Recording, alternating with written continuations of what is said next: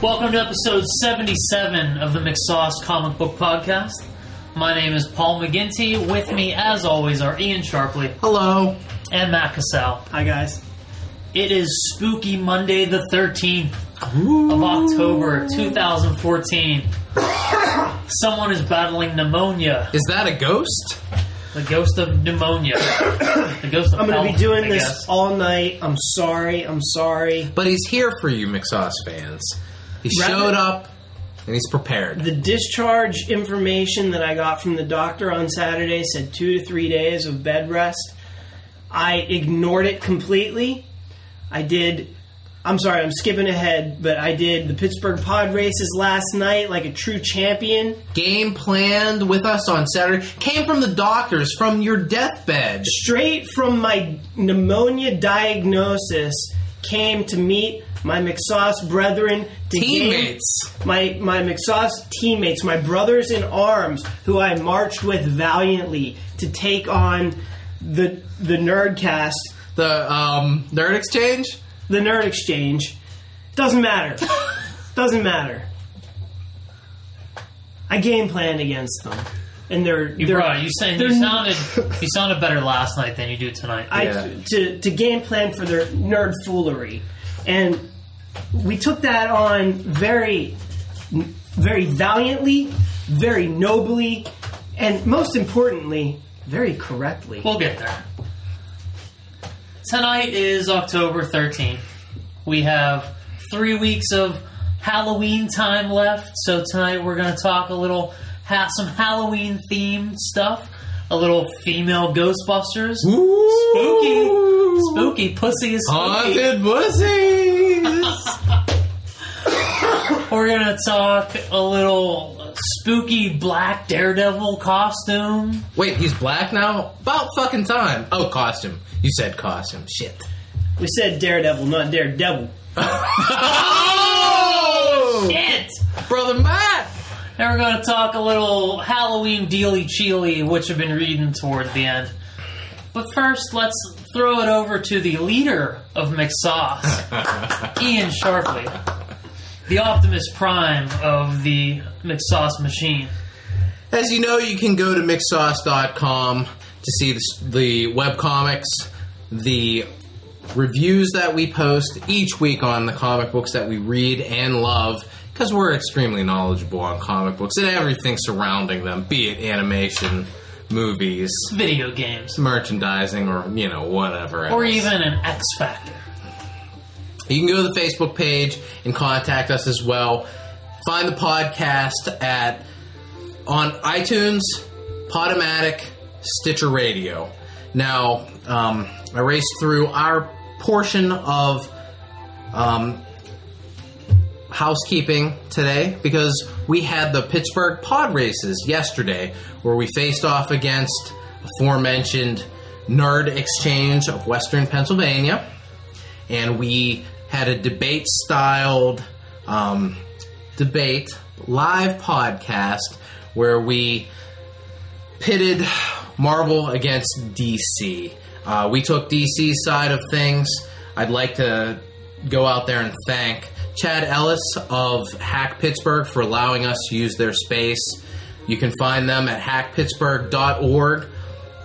On October 18th at 9 p.m., they'll be celebrating their 5th anniversary. So if you'd like to, go down to Hack Pittsburgh and check out some of the things that they'll be doing down there. We'd also like to thank the Nerd Exchange. Julia, Dina, Kyle, and Tim from the Nerd Exchange for facing off against us in a classy debate-styled podcast. You can find the Nerd Exchange on Stitcher Radio. You can tweet them at Nerd Exchange on Twitter. Kyle also has a blog, ChithuTube. Go to chithutube.blogspot and you can check his stuff out. We had a moderator there, Sean McGrath of geekerie.com or .org. He's promoting literacy through comic books. Has a lot of interesting things there. So geekerie.org, where you can find our moderators. Geek Erie, like Erie, Pennsylvania. Geek Erie as in Erie, Pennsylvania. And we'll be posting all these links on our site. By the time that you hear this, you'll have already heard the Pittsburgh pod races and have decided on the victor of said pod races, because we'll be posting those after we do our podcast tonight. So even before you hear us talk tonight, you'll be able to take a look and take a listen to how we broke down Marvel against DC and the types of quality arguments that were had last night. And let us know, fandom. The episode's going to go up the evening of October 13th. You'll be able to download it to your devices the morning of October 14th. Ready to get your AM McSauce on? Is that right, Matt? No, it sounds good, but I was going to say good morning, listeners, but that would be for the Pittsburgh pod races that they're listening to. We're going to have... And that's not what you're hearing. So if it so happens that you're listening to this in the morning, I really would like to say a really happy, good morning to you. And we also would kind of like to know who won, because... Hit us up, Facebook, Twitter, however you get a hold of us. Let us know, McSauce fans, who you think was the victor of the Pittsburgh pod races, because we kept it civil in the room when it was done. Even Sean, our moderator, took the soft way out. Wouldn't nominate one winner. But however, here at the McSauce podcast, if there's anything that we do competition and we keep score. So, however, we did receive individual accolades. I know that I won best hair of the night last night. I know that Paul was particularly chafed about that. I don't understand how you felt I couldn't win best hair, but I would like to throw a shout out to my wonderful hairstylist, April, down at Cost Cutters in Verona. If you want to have hair as nice as mine, I recommend you go visit April. I don't remember what I won, but I should have won best black guy. You did. I won best in a swimsuit. Ah, your swimsuit was sexy, but classy. Swimsuit bod. You don't remember what you won? I don't remember. I don't either. Paul, what did he win? Had to be blackest. Okay. It wasn't. Sean was very nice and politically correct, so... Sean was a pretty good moderator, I felt. I really did. I thought that he kept things as well as he could on task. You know, we did deviate a little bit. He kind of changed the rules up a little bit. Because it was a debate style thing, and I don't know. I'm not comfortable with that. I like to talk and have a conversation. So the rules did get changed a little bit. There were a lot of voices, a lot of people to rein in, and I think Sean did an admirable job with all of us going in cold. This is the really first time any of us and the Nerd Exchange, this was the maiden voyage of this thing, and we were all going in pretty raw, just going with the flow, and I think Sean did an admirable job. And the Nerd Exchange was also great sports about everything. Nothing ever came to fisticuffs. Never really even close. Yeah, we had a really great time with those guys and gals. I think that in the future we might try to get together, do another podcast, maybe a more conversational style podcast that fits both of our styles a little bit more. Something that will allow Ian to argue. That's what I excel at, or at least what I like. I don't know if I'm good at it. I just like it. But yeah, gets you off, pal. If you guys don't know about the Nerd Exchange, check them out on Stitcher. Listen to their show. They have a lot of good things that they're doing over there. Go send them that McSauce love, as well as Sean, our moderator, at _Geek Erie, as in Erie, Pennsylvania. Is that like the geekery? Is that how it's It's the geekery. That's how it's said, but you want to do the _Geek Erie. When you're telling someone how to get to it. Yeah. But when we're talking about a conversation... The geekery. The geekery.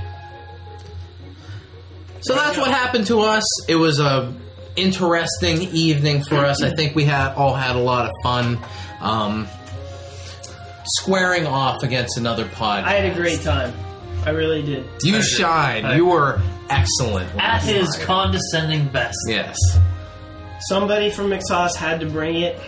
I happily volunteered. Actually, I think I was kind of like nominated to do it. Well, that's your strong suit, is condescension. I played to my strengths. You condescend, Ian argues, and I'm handsome. Ian was at that disadvantage because he couldn't argue like he likes to, whereas I usually am more of a sit back and listen and then strike with my condescension. And yeah, I did do that pretty well. I'm pretty sure that Kyle wanted to maybe gouge my eyes out a couple times, but that's the nature of the business when you debate McSauce. We had a good time, but now it's time to get back to a regular McSauce podcast. And in the theme of Halloween, of ghosts, Paul Feig has announced last week that he's remaking Ghostbusters. It's going to be a total reboot, and it's going to star girls. Total 180 from the Ghostbusters that we know and love. How do we feel about it? Who's Paul Feig?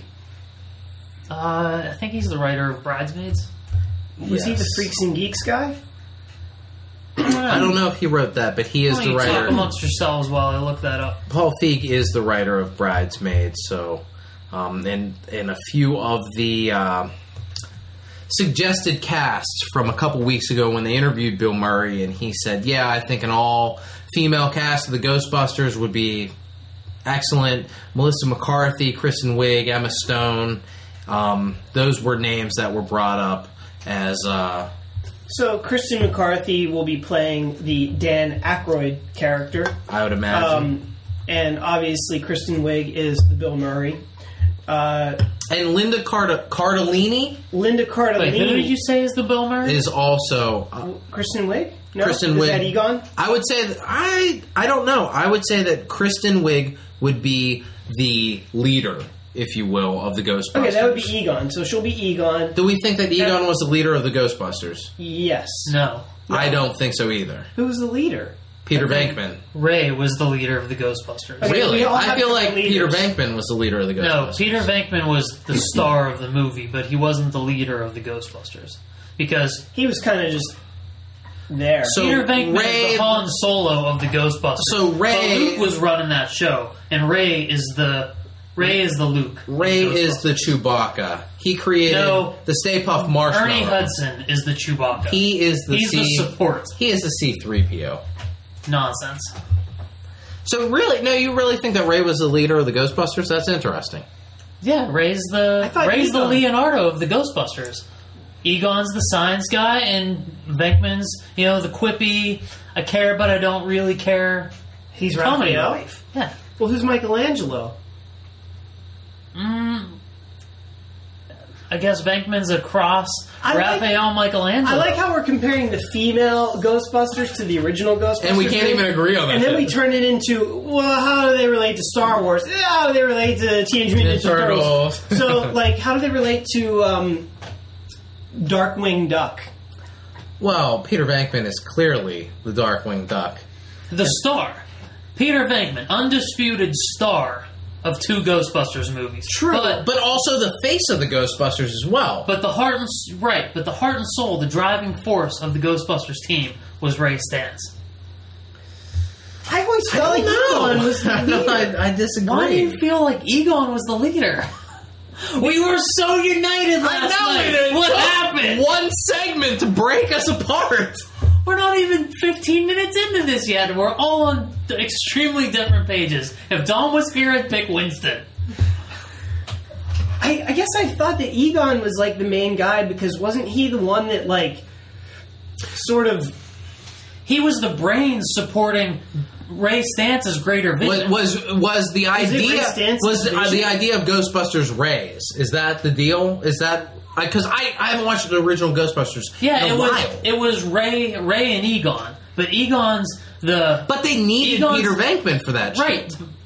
Egon's the in the back brains, but Ray's the more outgoing in the front of the 2 of them. Okay, fair and then enough. they Yeah, pull you're in. right. Okay. Then they pull in Peter. You're bringing me on board. We're starting to be united again. This is starting to Good. gel into a I mean, I'm feeling it. unit. I can get, especially if it was his original idea, which I could see that. I don't remember that scene in the movie. I think there is a scene where they start talking about, like, we need to do this, and we need to beat Ghostbusters. and they do, well, we need to explore the paranormal. And they, go, and they have to find Peter Venkman, who's off doing his own thing. Yeah, and he's electrocuting people. And Venkman's like, yeah, okay, we'll do this. But it's Ray and Egon that get the ball rolling. For those that haven't seen Ghostbusters or can't fucking remember the beginning of it, which are all of us. No, I'm in. I know okay, this. Paul, how did it start as far as Egon and Ray? Where, like, tell me that opening sequence. What Egon, Ray, and Peter Venkman are in the library in the very first scene, right? No, it was before that. Before they go to the library, they don't do anything before the library, do they? I think so. Like, yeah, because they lose Peter their Venkman funding from the college, right? And Peter and Ray and Egon are like, the three of them are there. But the library scene is the first scene. No, when they're getting kicked out of the university, Peter isn't there. He's not? It's just Ray and Egon watching all of their shit getting taken out of the lab. This movie sounds really good. And they're like, we've got something here. We can't let this fail. And then they go on to do their own thing. No, because Peter was there because they were talking to the Dean Yeager, and Peter said, this is preposterous. And Dean Yeager said, your methods are sloppy, you're this, that, and the other thing. And he was talking directly to Venkman. So he was there. I know what we should do for Halloween. Watch Ghostbusters. So, based on that, Matt, would you say Peter is the leader of the Ghostbusters? Maybe he is. Are you fucking kidding me? I don't know. He was the one that was going to bat against Dean Yeager. Because that's his personality. He's just combative. And he doesn't really give a shit. And he is the out in the front person. They come out of the ballroom and he's the guy that... Yeah, he's the big personality. Does that not necessitate a leader? Would you say Optimus Prime is a big personality? Certainly. No, Ironhide is, but he's not the leader of the Autobots. Optimus Prime is always out there talking to the humans. Characters, right? But he's out there, calm, collected, voice of the group.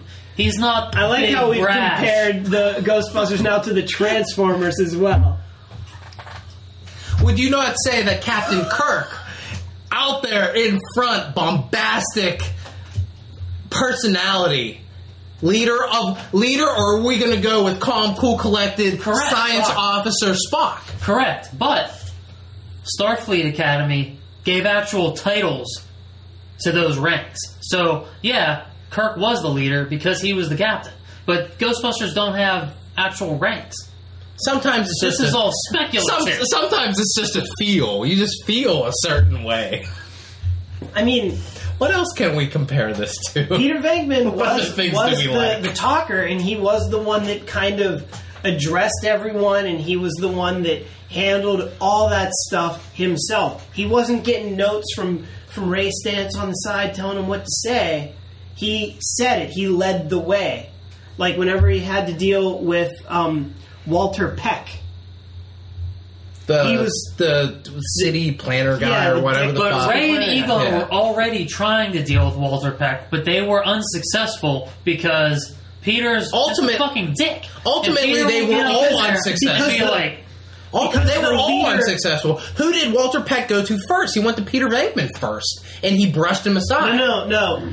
Oh, wait, yeah, because I think he was dealing with Janine, the secretary, and then Peter came in and gave him a pat and, like, slimed him. Hey, man, thanks for coming. Remember That's what leaders do.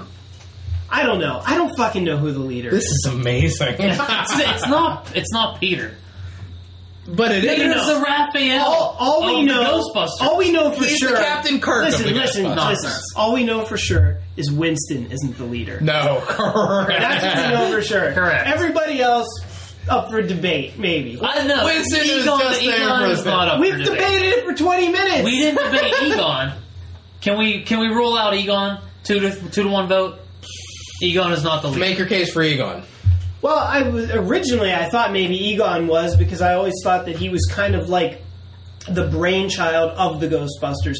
He was like the driving force where like it came from, and he had all the science behind it. He understood it, and everybody kind of like jumped on board with him. But Egon needs a marketing department, which is Ray Stantz and Peter Venkman. Yeah, but in a company, the marketing department isn't the leader. The president or the CEO is the leader.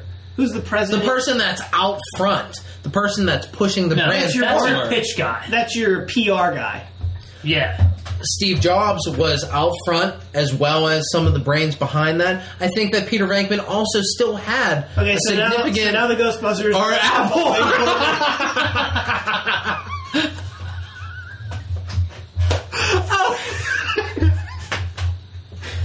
Okay, so who gives a shit who these people are supposed to represent? Do we like this cast? All right. Here it is. No, we're not doing this anymore. We can't agree. We won't agree. Ray is your Captain America. But Peter Is your Iron Man? I your know. Iron Man. I know. Could be. That's one example. and Egon is your Bruce Banner. The real brains behind the operation. That's just one. That's one team. What's Winston? Thor? It's gonna have to be. No, he's fucking He's Falcon. Falcon. Don't be silly. He's Lando. Is Janine Black Or Widow? Jazz. This is probably the best analogy, by the way, so far. Is Janine Black Widow? No, she's like Maria Hill. What's Louis Tully? Agent The Coulson. guy that sees... Agent Coulson. Yeah, I guess he... Coulson? Maybe. Or the guy that sees Bruce naked after he falls out of the sky. No, because he geared up. He was a Ghostbuster in Ghostbusters. But he 2. also was a villain, so that makes him Loki. Those No, gray no, area, no, wishy-washy no. Marvel villains. No, All he right. wasn't Loki. I think he was... I think we're off to a good start tonight. So, Paul, do you like the rumored, suggested casting for this new Ghostbusters movie? All-female lead, very unusual, very unexpected, because leading up to it, we had all heard that it was going to be maybe Ghostbusters 3, maybe even Bill Murray, Dan Aykroyd, Ernie Hudson, and... Paul Feig did write Freaks and Geeks. Right, I knew he did, especially when you guys said Linda Cardellini, because Linda Cardellini was the main Yeah. character on Freaks and Geeks. But who was the... I'm blanking on his name. Egon. Harold Ramis. Harold Ramis. The rumor for the longest time was they were going to get all these actors, and they were going to get them back, and they were all going to be in Ghostbusters 3, but then I don't think they couldn't get everybody to agree on a script or a storyline. Because Peter Venkman's too good for Ghostbusters. Bill at Murray? this point. Yeah. Bill Murray. Bill Murray. And by extension, Peter Venkman is too good for Ghostbusters at this point. He likes to do weirdo, oddball, unfunny movies instead of What is the honest, movie that just came honest out, comedies. more that sort of indie style with McCarthy? What's her first name again? Melissa. Melissa McCarthy. I don't remember the name of it, but I don't think that's a comedy. It's a dramedy looking thing. It looks kind of like About a Boy with a much older Hugh Grant.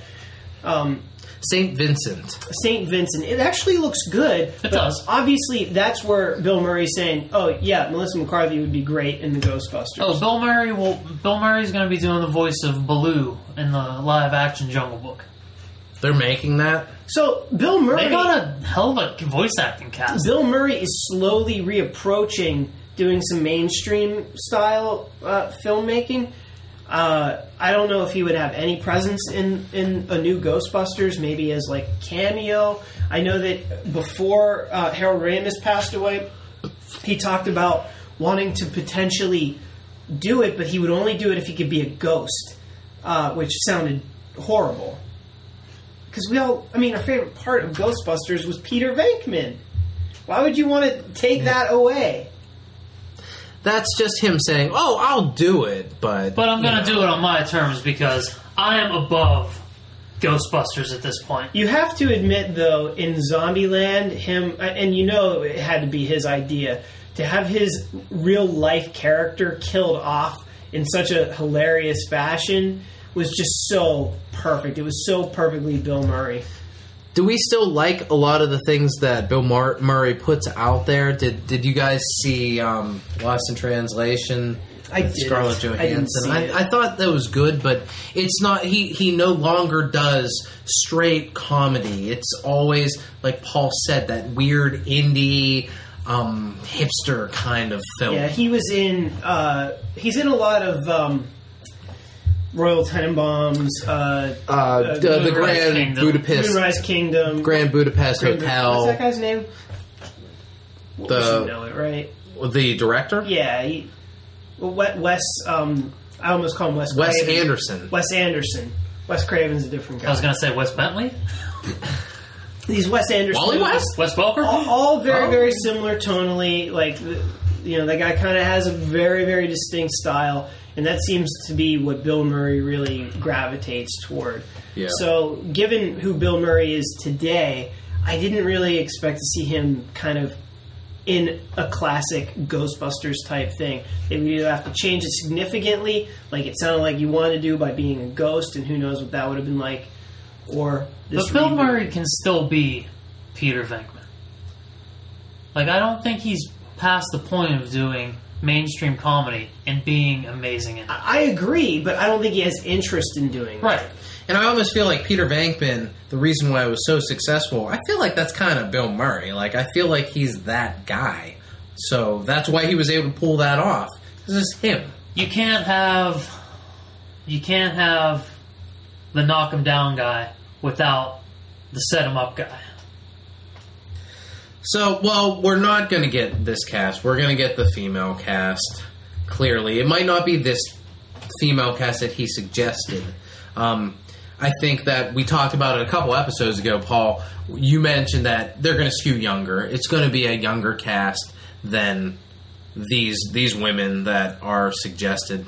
And I think that's probably right. I think that they're going to go younger. It doesn't sound like it's going to be. It sounds like No? Paul Feig is going to go with This suggestion? the actors that he's familiar with the Yep. ones that he's using, and I they're in the age think- range of Cardellini. I think that makes sense because Ghostbusters has a built-in installed base that already knows the brand. They're the ones that are going to know the name recognition, and they're going to be into it, and they're an older demographic.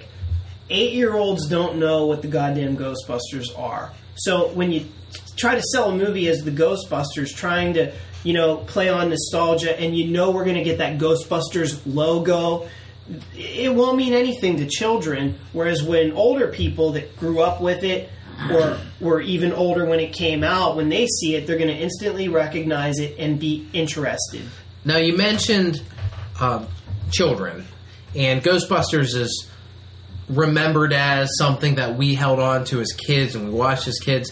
Something that they brought up here was that they want to make something that's comedy, but something that's really scary, and that's something that has an element of horror to it. And I don't know if that's the smartest idea by going scary with it. I don't think that's a bad idea. I don't think the original ones weren't without elements of horror.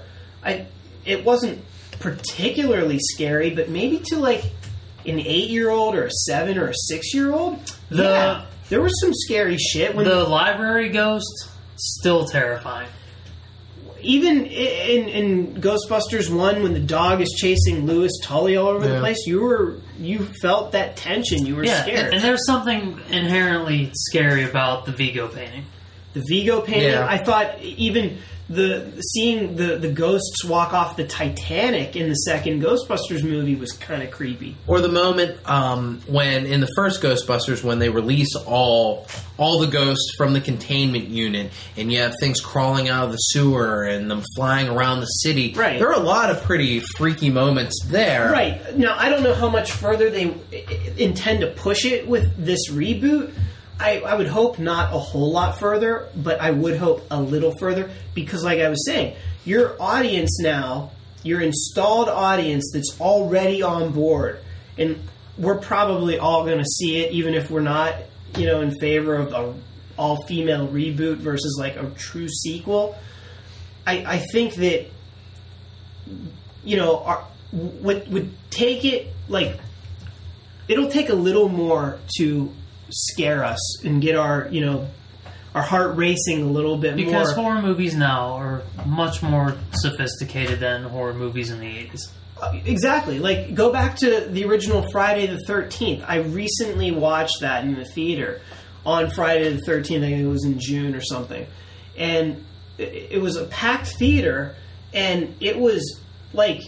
It was like we were watching Dumb and Dumber. The crowd was laughing hysterically. It was so unscary. And that makes me worried because they're going out of their way to say we're going to make this one a little more scary.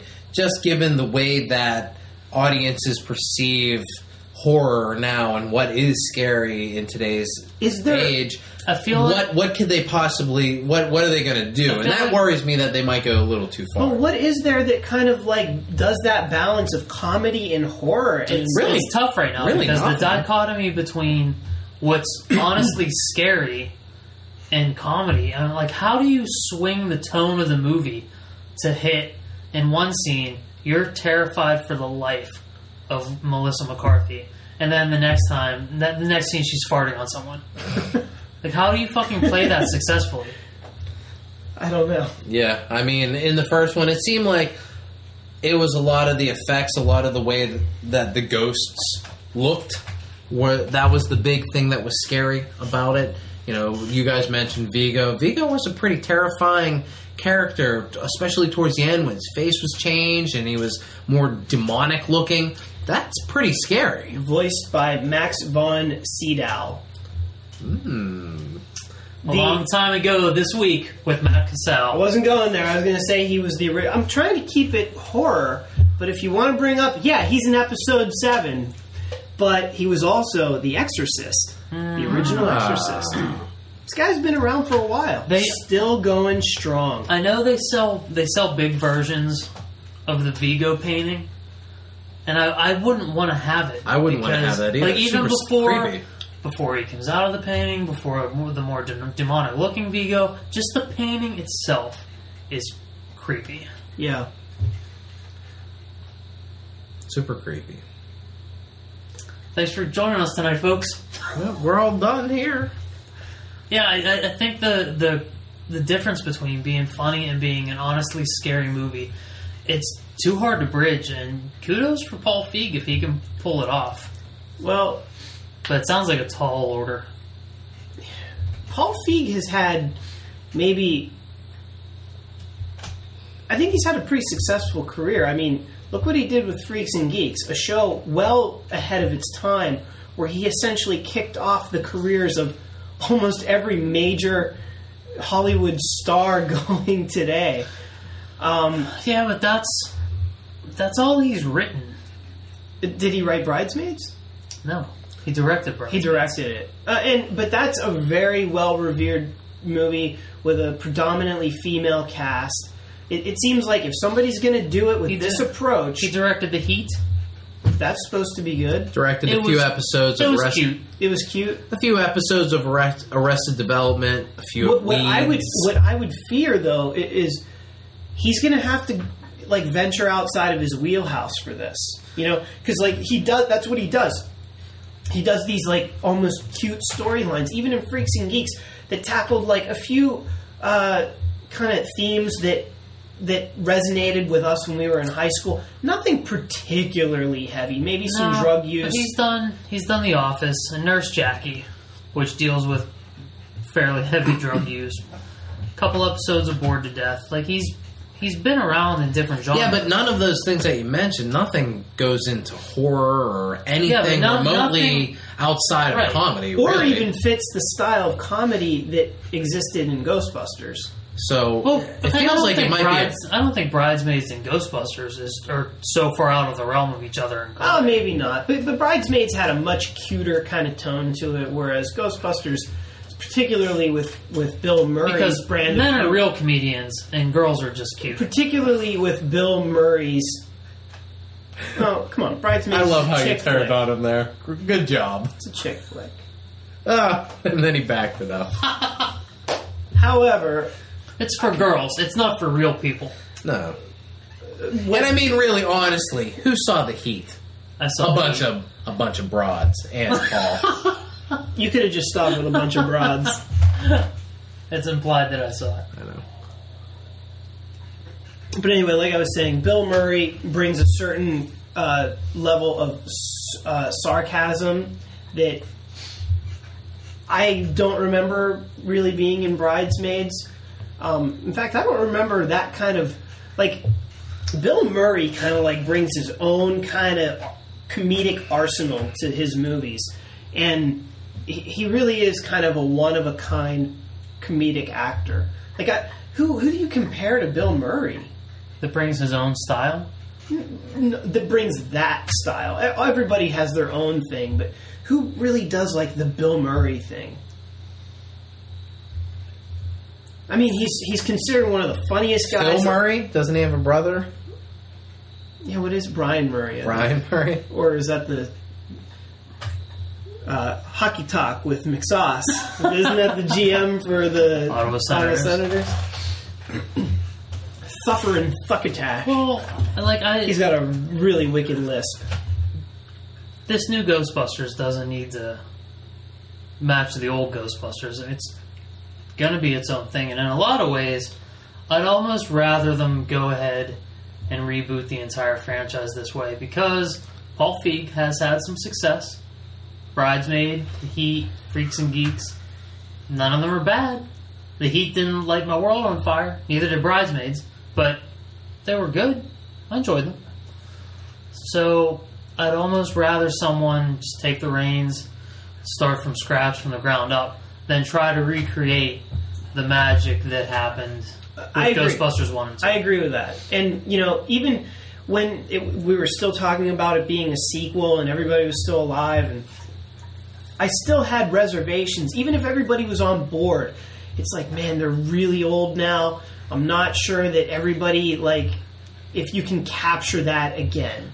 I think I had more confidence in that, in bringing back the original cast, than I do in this. Because this is a lot of the unknown, and sure, it could be great. Yeah. But I've watched those actors do it before. Yeah. I feel like they might be able to do it again. Right, and those are the Ghostbusters. Whoever is new is kind of like, we don't really know. Yeah. We don't know what your credentials. I mean, we kind of know what your credentials are, but until we see you as the Ghostbusters, you're not the Ghostbusters. And it's going to be... It's interesting to see how they're going to set this up. I don't think that they're going to do, like, well, these are the daughters of the Ghostbusters or whatever. Right. Like, what is going to be the connection? What's the through line between this female set of Ghostbusters and the original cast? These are going to be the real Ghostbusters. I think Oh, no. Where's the monkey from the real Ghostbusters? Wouldn't you shit if that was what they ended up making? Oh, they're like, oh, you guys thought that we were talking about the other Ghostbusters. Right. No, we're talking about... No, can you explain that to me? The real Ghostbusters? Do you know the story there? Like, as far as why were they called the real Ghostbusters? Well, I mean, that there was a TV series in the 60s that was Ghostbusters, and when they that also spawned a cartoon. So when Ghostbusters, the movie franchise, moved into having an animated series, they had to differentiate, so they were the real Ghostbusters. So they were Dickie, and we're like the real Ghostbusters. So exactly. And that was the Dan Aykroyd, Bill Murray Ghostbusters. Those were the real Ghostbusters. Yes, they were the real Ghostbusters. And then there was another TV show Ghostbusters that existed called with Ghostbusters. Right, okay. With the monkey. And, I remember that. Yeah. Okay. So that's why they had to do that. And it was a little dicky, but you know. Well, so what's the proposed cast for this? Melissa McCarthy, Emma Stone, the chick from Bridesmaids, Kristen Wiig. Kristen Wiig, Linda Cardellini. Well, I don't understand who Ernie Hudson is. They're going Sans Black. No way. They can't go Sans Black. That's what Bill Murray suggested. I mean, that's not who they're going to cast, but that's the suggestion. So, and I would be that shocked. Tells me about Bill Murray. Racist. Correct. I'd be shocked if Melissa McCarthy was not one of these Ghostbusters. Everybody else is kind of interchangeable, but she's the one that I feel just was based gonna be on it's going to be a comedy. Paul Feig's worked with her twice already. Melissa McCarthy's pretty much a shoo-in, and I would imagine Kristen Wiig is also a shoo-in. Is it Wiig or Wiig? Wiig? Wiig? I don't fucking know. Where's Oh, the okay. But you'll bust my balls if I say something strange, but Right. wig. Right. If I know that you're wrong, I will bust your balls. I think it's wig. I've never heard it pronounced. Go ahead, bust I've away. never pronounced it. I've never heard it pronounced wig. You know what? If it's not pronounced wig, don't have two fucking eyes in it. Correct. Okay? Are you saying this because of the Nintendo Wii? Is that that's a logical line of thinking? I think we'll go with Is Kristen. that the first time Wii. a double I is now pronounced as an on. I? I thought it was Yes, just W-I-G. Is it W-I-I-G? I think it's W-I-I-G, but I thought it was wig. I thought it was wig too. I think it's Wittig. Wig. Kristen Wittig. What egg? That's terrible. So, in closing, are we on board with this all-female Are cast? you on board with all female cast? Are you more or less excited? If it's McCarthy and Wig and Stone, does that make you more or less excited than if it was Hill and Rogan and Franco? Less excited. 100% less excited. You anti-feminist. Just speaking my mind. It could be a great film, but my anticipation is less. I don't know if it's going to be as good as it possibly could be. I'm not that interested. So you think if Seth Rogen and company were involved, you would have more faith? I think I would. I really do. I've enjoyed more of their products than... But they have more products. That's true. That's true. It's just more of a track record. And because they're men. And they're dudes, so And they're going to be they're funny funnier. because chicks are not funny. I mean, it's a proven fact. Science, ladies and gentlemen. I'm sorry. I thought I was going to be the one to be this guy tonight. You made me go down To that be road, this but I happily... awful person tonight. So I'm less excited about that. I could be proven wrong, and I'm excited to possibly be proven wrong, but my excitement Because level you is like less. those guys better, or because you Oh. don't think girls are that fun? No, and honestly, I like those guys better. If they did that Seth Rogen, James Franco, Jonah Hill crew, Craig Robinson crew, give me those dudes over any set of any females ever. The Craig Robinson, Jake Johnson, Kia commercials. Fucking hilarious. Dodge Dart. Dodge Dart commercials. Hilarious. That's some Yeah. good shit. Who's that guy? Craig Robinson. And Jake Johnson from New Girl. Office, Hot Tub Time Machine, Black Guy, you're a racist. Alright. Just tap out. But that's the, if we're gonna talk, that's the Ghostbusters that I want to see. Give me This Is the End crew, Ghostbusters. I agree. We're done. I agree. I'd be a lot more excited for that. I would also be a lot more excited if I knew Melissa McCarthy was going to play more of the character she was on Mike and Molly than she does in movies. See, I don't know anything about her TV role. She's way more subtle. She's way more subdued. Just as good, but it's just kind of a different style. Because I feel like when they put her in movies, they're like, you need to be like in Tammy and You need to- Bridesmaids and the Heat. They're like, you need to be nuts. There's You going to need be a scene over where the top. you take a dump in the middle of the street. So Yeah. step your game up. You need to be as crazy obnoxious as you possibly can. But in Mike and Molly, she's a little more reserved.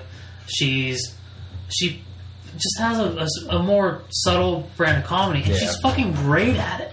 Yeah, I mean, I've seen Bridesmaids. She was good in that. I really enjoyed that. But I'm not drawn to any of the other things that she's ever been in. So we'll see. I'll Mike go and see her in Molly, Ghostbusters. Pittsburgh's own Billy Gardell. I'm familiar with his work as a terrible towel holding resident of the city. Matt, what do you think? Bridesmaids or Ghostbusters? Ghostbuster maids. Girlbusters? Girlbusters. I'm okay with it. No matter what, just because of my trepidation going into a third Ghostbusters movie, just because of the huge time lapse and not really having a clear idea of what maybe they were going to do, whether there was the old actors being recast maybe, or now this new proposed idea with an all-female cast, my excitement level wasn't like at an 8 or anything. Like, it's probably way down at like a 2. So like whatever they decide right now is fine with me. I'm not gonna like get my juices flowing for this until I see some shit. Whether that's stills, maybe some like ideas of what the story's gonna be, or maybe even a trailer for that like 5-point trailer swing that we do here on Is the it Mixoff 5 points now? Well, I put it down at a 2. I thought it was a 2-point. I thought it was 2. It was like the 10 points. I put it down at a 2 right now, but that could Your change. excitement? Yeah, Wow. yeah. For Whoa. a confirmation that they are making Ghostbusters, I'm at a 4.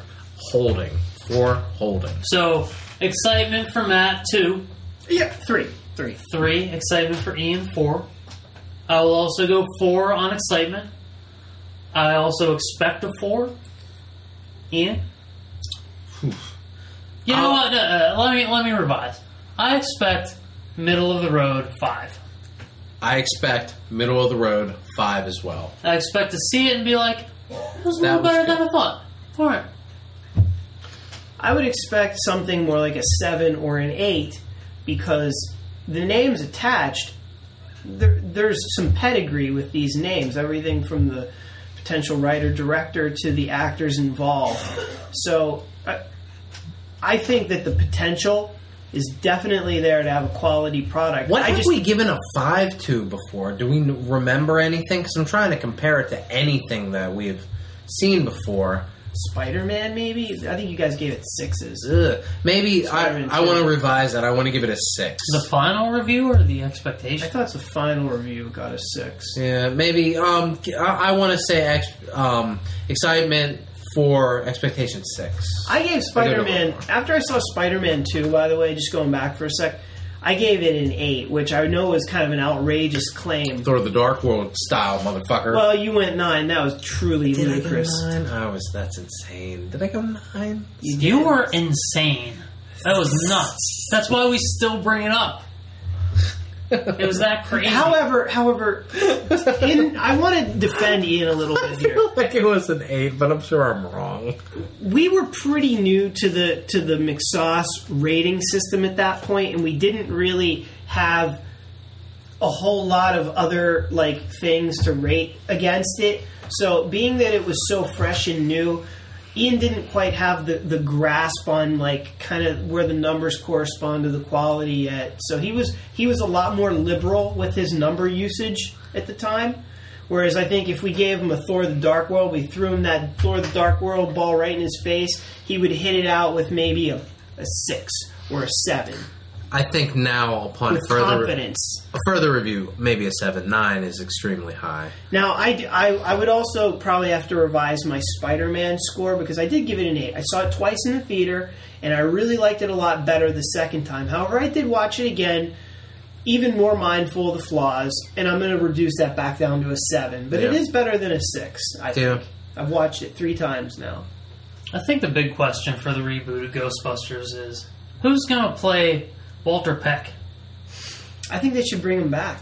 Who's going to bring such douchiness besides Matt Cassell to be in this role? You know, actually, you want to bring douchiness? Bring in Bill Murray. Bring in Well, that too. bring in Bruce Willis to be who was also his counter.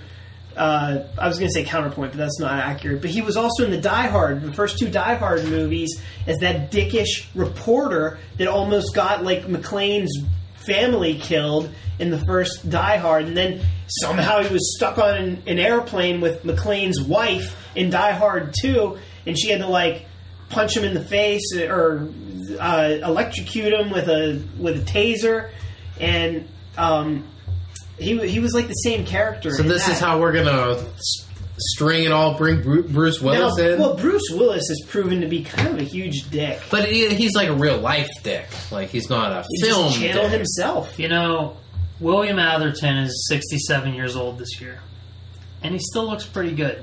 So I think you bring him back. Bring him back. You bring him back for this. Okay. He could totally pull it off, yeah. All right, we'll bring him back. So, let's shift gears. let's get into a little Netflix Daredevil. We're probably going to compare it to maybe Transformers or Ninja Turtles. Possibly Perhaps the Star Avengers? Wars, Star Trek, Star Wars? Ghostbusters, Girl Busters. So would Matt Murdock be the Peter Venkman? Of his Oh my own. God. Because I think Like, he'd be I the mean- Ray Stance. But Foggy, absolutely the Egon.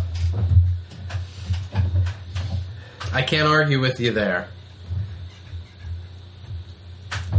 Myself, being a big DC guy, not knowing a lot No. of Daredevil lore, I look at the released images of the Daredevil costume, and I'm like, why the fuck is he all in black? Someone tell me why he's all in black. It's very dark. It seems like an odd choice, if you will.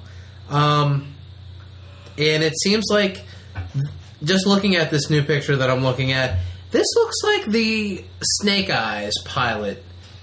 I would say that that's more in line. He looks like a straight up ninja in this. Well, is Daredevil's base fighting style martial arts? Yeah, it is. Yeah, he's essentially a ninja. He was trained by a ninja master named Stick, who I guess is the inspiration for going back to Turtles. He was kind of like the inspiration for Splinter. And then you had the group of ninjas that Daredevil fought called the Hand, and then in Turtles they're the Foot Soldiers, or the Foot Clan. I think it's ironic that the Turtle spin-off, The Foot, is more popular and Right. more well-known Than the than Hand. its inspiration. Yeah. Which is a testament to the quality of that product. You know, Paul and I were talking off camera. Where was I? Well, you weren't around, so we were talking about you. So He's like a foot soldier. we were talking about the character Lobo and how Lobo, in his original iteration before they did this reboot recently, was he was kind of like a product of different. He was a parody of 90s Yeah, comic he was a characters. parody of 90s comic characters, but he became so popular that he transcended that parody into this real character that people actually took seriously and enjoyed. They didn't just like him because, oh, that's funny. He kind of reminds me of a Wolverine meets whoever else with big shoulder pads. Judge Dredd. Right. Meets And that Youngblood. that's a testament to the Cable. quality of that character. That you can literally wear your inspiration on your sleeve and yet still be totally relevant. Do we really like? Do we like Lobo? Is that what you guys are saying? You like Lobo? Yeah. I've never read anything that I enjoyed him in. I like Lobo as an ancillary DC character. You bring him in for a couple Superman animated series episodes. I think Pops he was up in a couple Justice League Yeah, issues. he was humorous there, but only as a one and done. Yeah, kind of thing. I by no means would buy a Lobo series, but as one character in the greater DC universe, yeah, the old Lobo is enjoyable. And I never, and this is new to me, this theory, and I'm not discounting it at all, but I thought he was just another part of 90s overblown superhero hype. I never thought that he was a parody of it. No. And I mean, I could be wrong, and I think that it's I believe an Keith Giffen is the creator of Lobo. I believe that he has made it well known that he was a product of all the other 90s style characters. I can see that. I always took him at face value, maybe because I never read anything. You were probably younger too and you didn't know. Like I was. Yeah. I knew after the fact. Yeah. But I always liked him. I always thought Yeah. he was a cool character to have around. I thought he had a cool look. You know, he was... Once you found out how fucking powerful he was, he can stand toe-to-toe with Superman. That's kind of cool. Yeah, his weird space biker gear, Bounty hunter type it was character. weird, but it fit. It made sense in the DC universe. Yeah, I mean, it's probably the same way that a lot of people felt about, Wolverine at that time. Just overhyped on every single Wizard cover.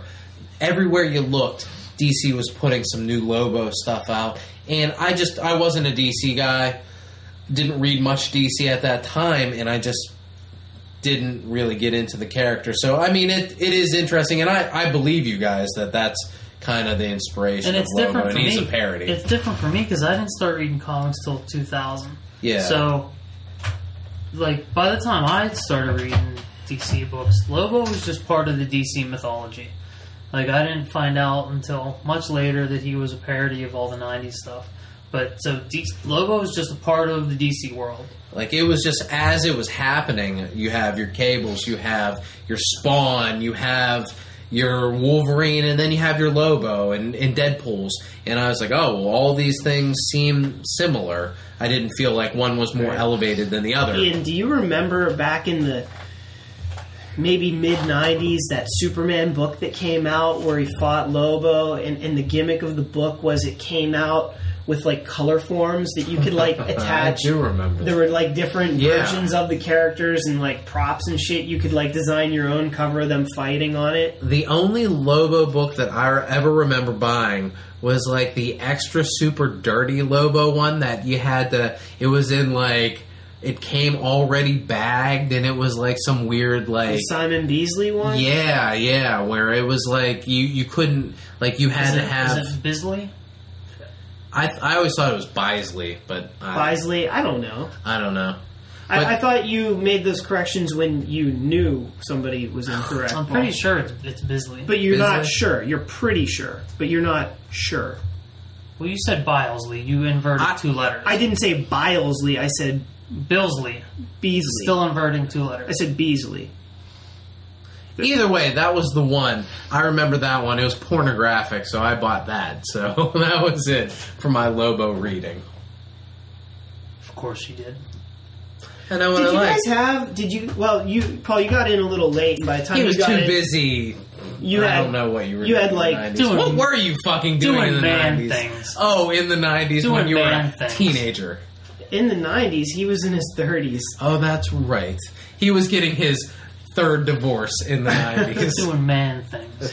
Now, Ian, did you ever use the comic book medium as a way to get any kind of pornography or anything? Oh, fuck yeah. Because my I got a porno comic called Cherry. Oh, really? Yeah, do you remember that? See, no, I always had, like, light porno, like the Marvel swimsuit issue and stuff like that. This is like This real porno. is real dirty, flea shit. markety shit. No, And this is great. Tell me about it. I remember getting I had 2 issues of Cherry, and I got it down at the Wildwood Peddlers Fair, which was a flea market. That sounds The so Wildwood dirty. Diddlers Fair.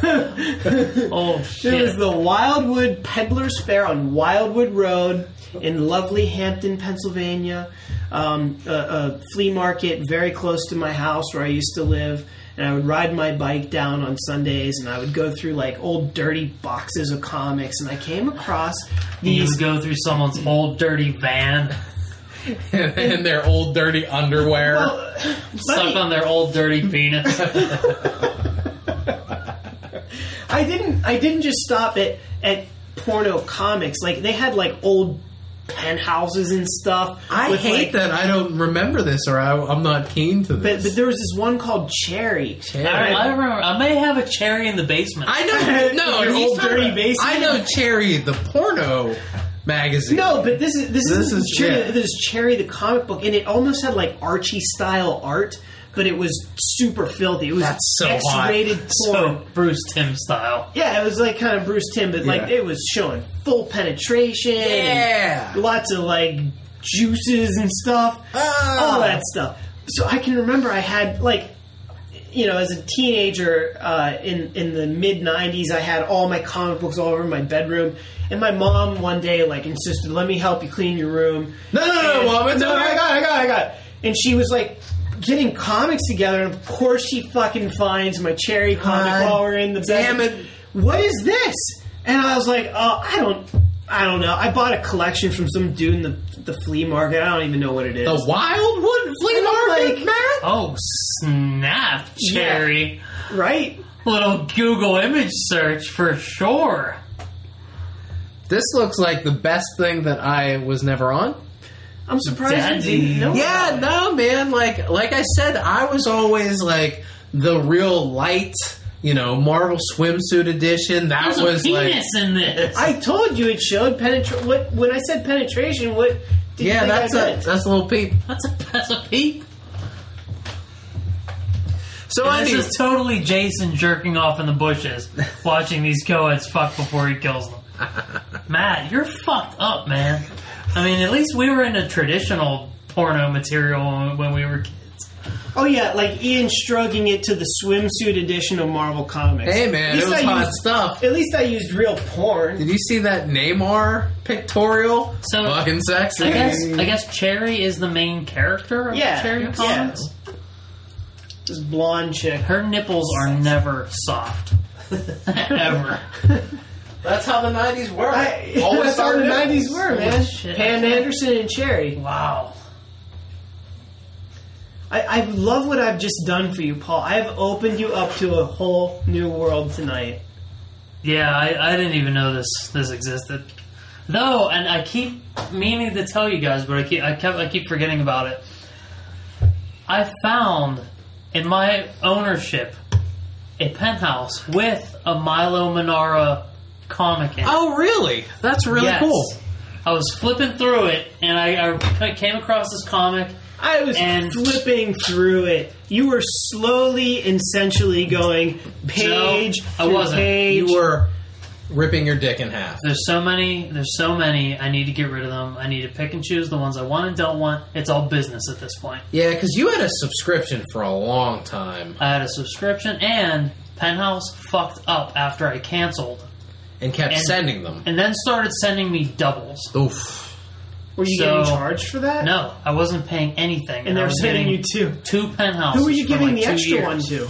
I just bagged them and just kept them. You needed two. Oh, if I get my jizz on this one, I'm going to need this extra one. It could be a collector's Or item. my jizz. I I don't have remember him any of the having bag- two. I don't of them have all any of the time. bagged ones anymore. Like I don't know what happened to half of them.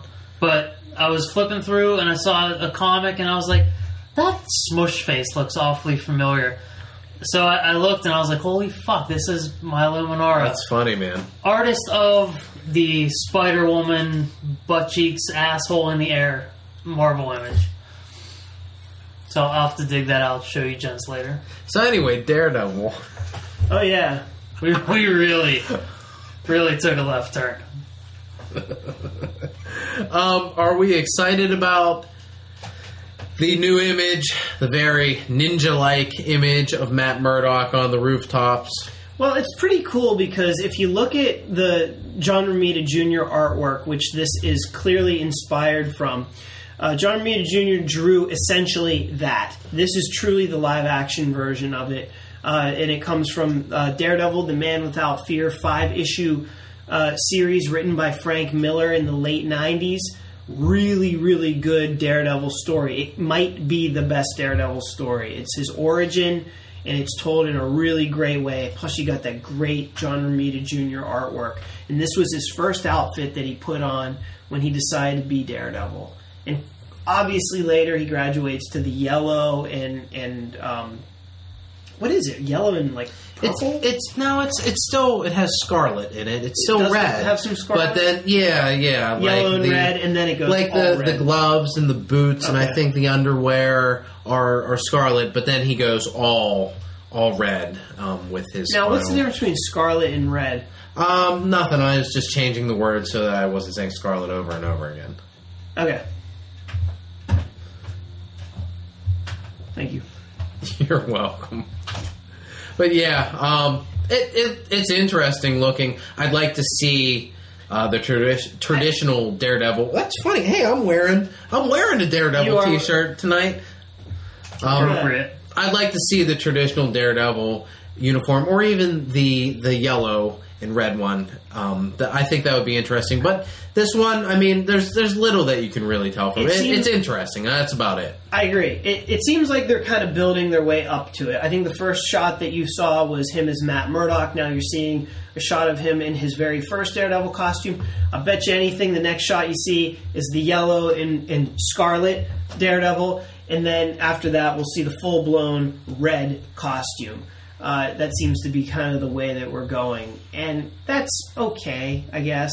My question is, how long is he going to be in this outfit? Like, how many episodes? Yeah, I really... Just the first episode? I hope just the first, because to be very honest, all black, not really all that interesting looking. It's really not. So, I mean, it's an interesting place to start. It but could work give for, me, like, a scene, right? Yeah, or even give me an episode and a half, but then let's graduate and go. I do like that there are no eyes in the mask. It's just a big black bandana completely covering his eyes. Because even the regular Daredevil mask has eyes. They're covered, but they're molded on there. Yeah, right.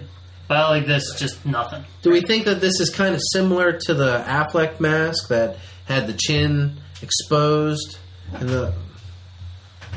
No? Similar to it? Yeah, I mean, I just have that. No. But Well, the Affleck mask had the eyes molded into it. I mean, the fact that it only covers the top half of his head. No, there's nothing that covers like that wraps like the around. side of his face. Kind of like how Batman's it looked like mask a swimmer's is. cap almost. Yeah, and it came down a little far. A long swimmer's cap. Yeah. From what I remember, Swimmer's stocking. Yeah.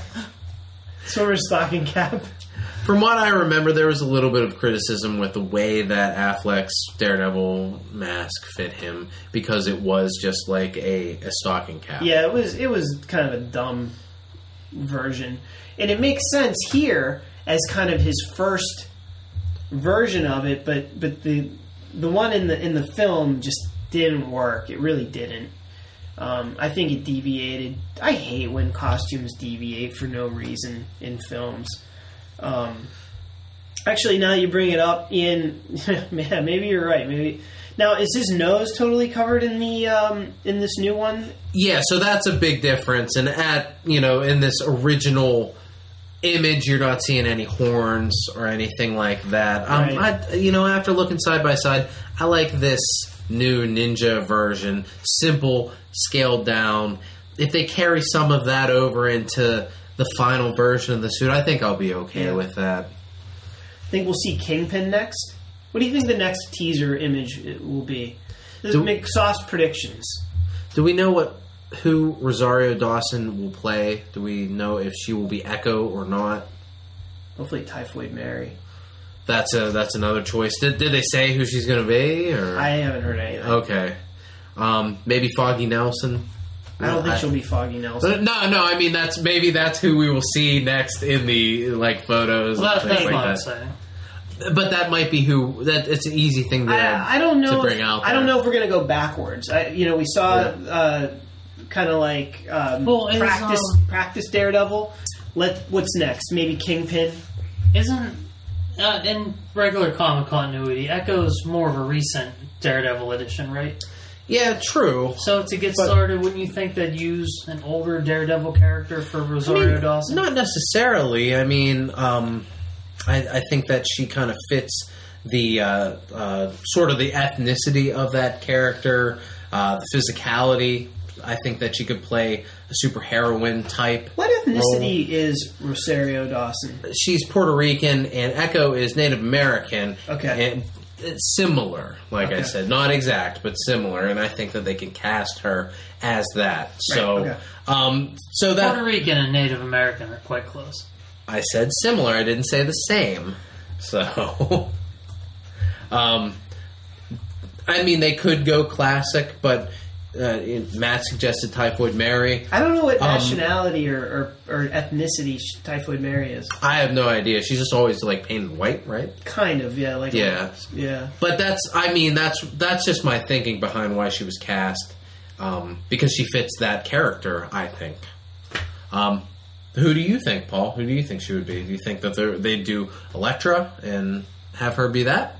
No, I think Elektra's too big a character to be stuffed into Daredevil as a supporting character. I think they'd want to bring in someone big, like maybe as a super huge Easter egg, like, hey, this is our next series. I agree with that. Jennifer Garner.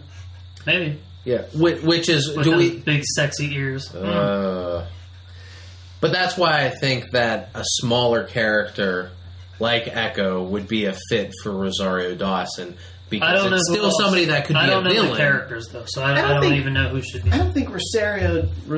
How do you say Rosario? Rosario Dawson. I don't think she's exactly small potatoes here. I think she's a pretty legit actress, and I think that she could be an Elektra. Yeah. I don't see why she couldn't be. But I also think we're giving short shrift to Echo as a character as well. One of my favorite newer additions to the Marvel Universe back in the early 2000s. Really enjoyable storyline that I think it was it David Mack was writing at the time. Mm-hmm. Joe Q was on art. And right after Kevin Smith. I think David Mack was writing and drawing. He transitioned right up the issue that I'm thinking of. Joe Q definitely drew it. Did he draw David Mack issues? I thought he only did a couple of them. The 9 Kevin Smith. No. He kept going a couple of. Did he really? Yeah, a few later after the Guardian Devil arc. But then David Mack did take over and do art and writing. Now David Mack is the creator of another indie character. Is he the She creator? Is that his character? I don't know. But, yeah, I mean, I like that character. I think that it has a place in the universe, and especially if they're going to set up and not want to introduce a heavy hitter like Elektra. They already are going to have the Kingpin. They don't want to bring Bullseye in yet, clearly. I think that Echo is a logical choice in this first season where we're experimenting with things and we don't want to show all of our cards. He did Kabuki. I'm sorry. Kabuki. Okay. So, what have you gentlemen been reading lately? Ian, I think you took your work day today to read an entire series of a comic book. Horror-related, finally really breaking into some of the horror aspects of the Halloween podcast. It was an extremely slow day at work today. I read Nailbiter. Image's Nailbiter. Image's first Nailbiter, the first arc of that series at work on my phone. I also read Cutter, which is a Top Cow Image product. Looks like a horror book. Black and white amount. And you should be, because it was it's about a popular girl from, homecoming queen that comes back from the dead to extract revenge on by cutting old people. schoolmates by cutting. It's black and white. The plot is thin. It's not extremely scary. Would not recommend Cutter by Image. I thumbed through that actually just today on the rack, and you were at the comic shop today? I went at lunchtime. Yeah, So, funny story. You were at the office today. At lunchtime, I went over to the mall because I had to get new shoes. Well, to the mills. Yeah, and so I decided to wear my Joker shoes today to work. My Converse, DC Comics Joker themed shoes. I was riding high from our. Why did you have to wear those today? Well, because those are not work appropriate for a Monday. Well, I can wear jeans because you donated to the United Way, so I can wear tennis shoes with that, right? I bet you didn't donate. Is that right, Paul? I did donate. I'm sure you. But I don't think it extends to novelty tennis shoes. I don't do anything out of the kindness of my heart. This was purely to wear jeans for 3 months. Now, so you went to the comic shop? I'm sorry that my clothing offends your work sensibilities when you decide to show up to work. when you actually decide to show up into the office. But today I was wearing my Joker shoes. My Joker shoes had gotten some water damage because I had them stored near my hot water heater, and it leaked all over them, and they got kind of like waterlogged and everything. I was kind of like, well, in a last-ditch effort, I'm going to wash them. I'm going to put them in the washing machine, wash them, see what happens. I put them on today, they're okay. But then, like, I started walking in them, and then they started, like, ripping to the point where I felt like I was like Barf from Spaceballs. If you remember the way his feet came out of his shoes, that's what my feet were doing to my shoes. So I was like, you know what, I'm going over to Journeys today. I'm going to get a cool new pair of shoes because these are literally falling off of my feet today. At first, I thought you were referencing Barth from You Can't Do That on Television. Barf? No. So I got there. Do you want to see my new shoes? I know this isn't great radio, but we'll put a picture. It's terrible radio, but you know. These are my new shoes. They're zombie shoes, zombie Converse. Very where fancy. The tongue is all brains or intestines. I think it's brains. Very fancy. Very, very fancy. I think they're beautiful. They're very appropriate for this horror, spooky podcast. All about 90s comic porn. Oh, whatever.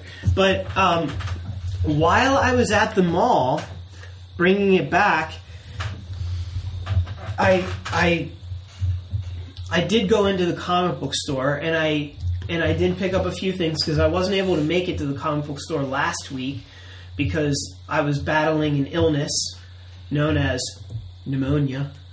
And so I noticed this comic book Cutter by Top Cow Studios. Right. And I could not believe how ugly it was. I hated it. I was like angry when I picked... Because I'm like, how does somebody like this have a job in comics? I was drawn in by the cover to that. The first issue and the second issue were also things that were recommended. So I was like, oh, this is something new that's on Comixology. I'm going to check it out. And I started reading it, and just everything about it, from the art style, it was just some very plain, simplistic black and white stuff, to the story, which was really simple, really easy to figure out, not very spooky, no twist, not really anything that I could recommend with Cutter. So I was a little disappointed with that. But then I did move on, and I picked up the final thing. Well, I was really happy with Nailbiter, and I read that for most of the day. But the final thing that I picked up was Witches, which is a Scott Snyder and Jock comic book. It's a story about ancient evil waiting in the woods. It's about witches. It's not your typical witches, not brooms and pointy hats. They're like ancient tree beings, and they have great power. They can provide you with anything that you desire, but it's for a price. The witches are hungry. They need you to feed them. So I think I was going to get this until you just described that. Yeah. Well, you never like my descriptions of anything, so they need you to provide them with... You lost me at tree beings. Yeah. Yeah, what you wanted them to be, brooms Witches. and witches. Well, it's not witches at all. It's not like that. They're these tree things that... That settles that. Well, I think that you should still read it. You know what? It's a Scott Snyder book. If it's a 6-issue run, it'll probably be great for 4 issues. Because Scott Snyder's not a finisher. What you have to do to satisfy these witches, you have to nominate somebody and take them to the witch so that they can basically eat them. Paul just nominated Matt. How dare you? After the sterling performance that he put up yesterday, you're gonna give him up like that. We don't need to be friends anymore. Podcast debate's over. But the main story is a girl that moved to this new neighborhood who was trying to escape these witches that she accidentally sacrificed this bully to, and now it's kind of following her family and haunting her. And she's known in her new school as somebody that she's somebody that killed another girl. And the witches in these books are people think of the people that are sacrificing things and receiving these gifts as the witches, not the actual beings that are the witches. I really enjoyed the art. I enjoyed the story. And the best part about this is the personal story that Scott Snyder has at the very end. He has a section, maybe 3 or 4 pages, where he talks about his inspiration for this book and when he was a kid going through the woods of Pennsylvania, and him and his buddy were hunting witches and trying to find spooky haunted things in the woods, and his experience with going back recently in the past couple years, going back to the same wooded area and seeing some creepy things that scared the shit out of him as a grown adult. Take some pictures of the wooded area just to kind of give you a sense of, you know, what freaked him out, what creeped him out, thinking that he saw, you know, knowing well that he didn't see this, but thinking that he saw something peer out from the trees. And just a general feeling of, you know, in the daylight, things that can haunt you and scare you and spook you. So I think that end part, the last part of the book where Scott Snyder tells you about his inspiration for this book, for me, really made this book. So, Paul, don't read the book. Read Scott Snyder's synopsis of it. That's one of the books that I picked up today, Ian. I am really excited to read it. I think it sounds really good. I enjoyed it thoroughly. Paul may have a different idea. It's not witches. There's nobody riding around with warts on their nose and pointy hats and cauldrons. It doesn't and need to be anything classic like cartoon witches. It can be any variety of witches.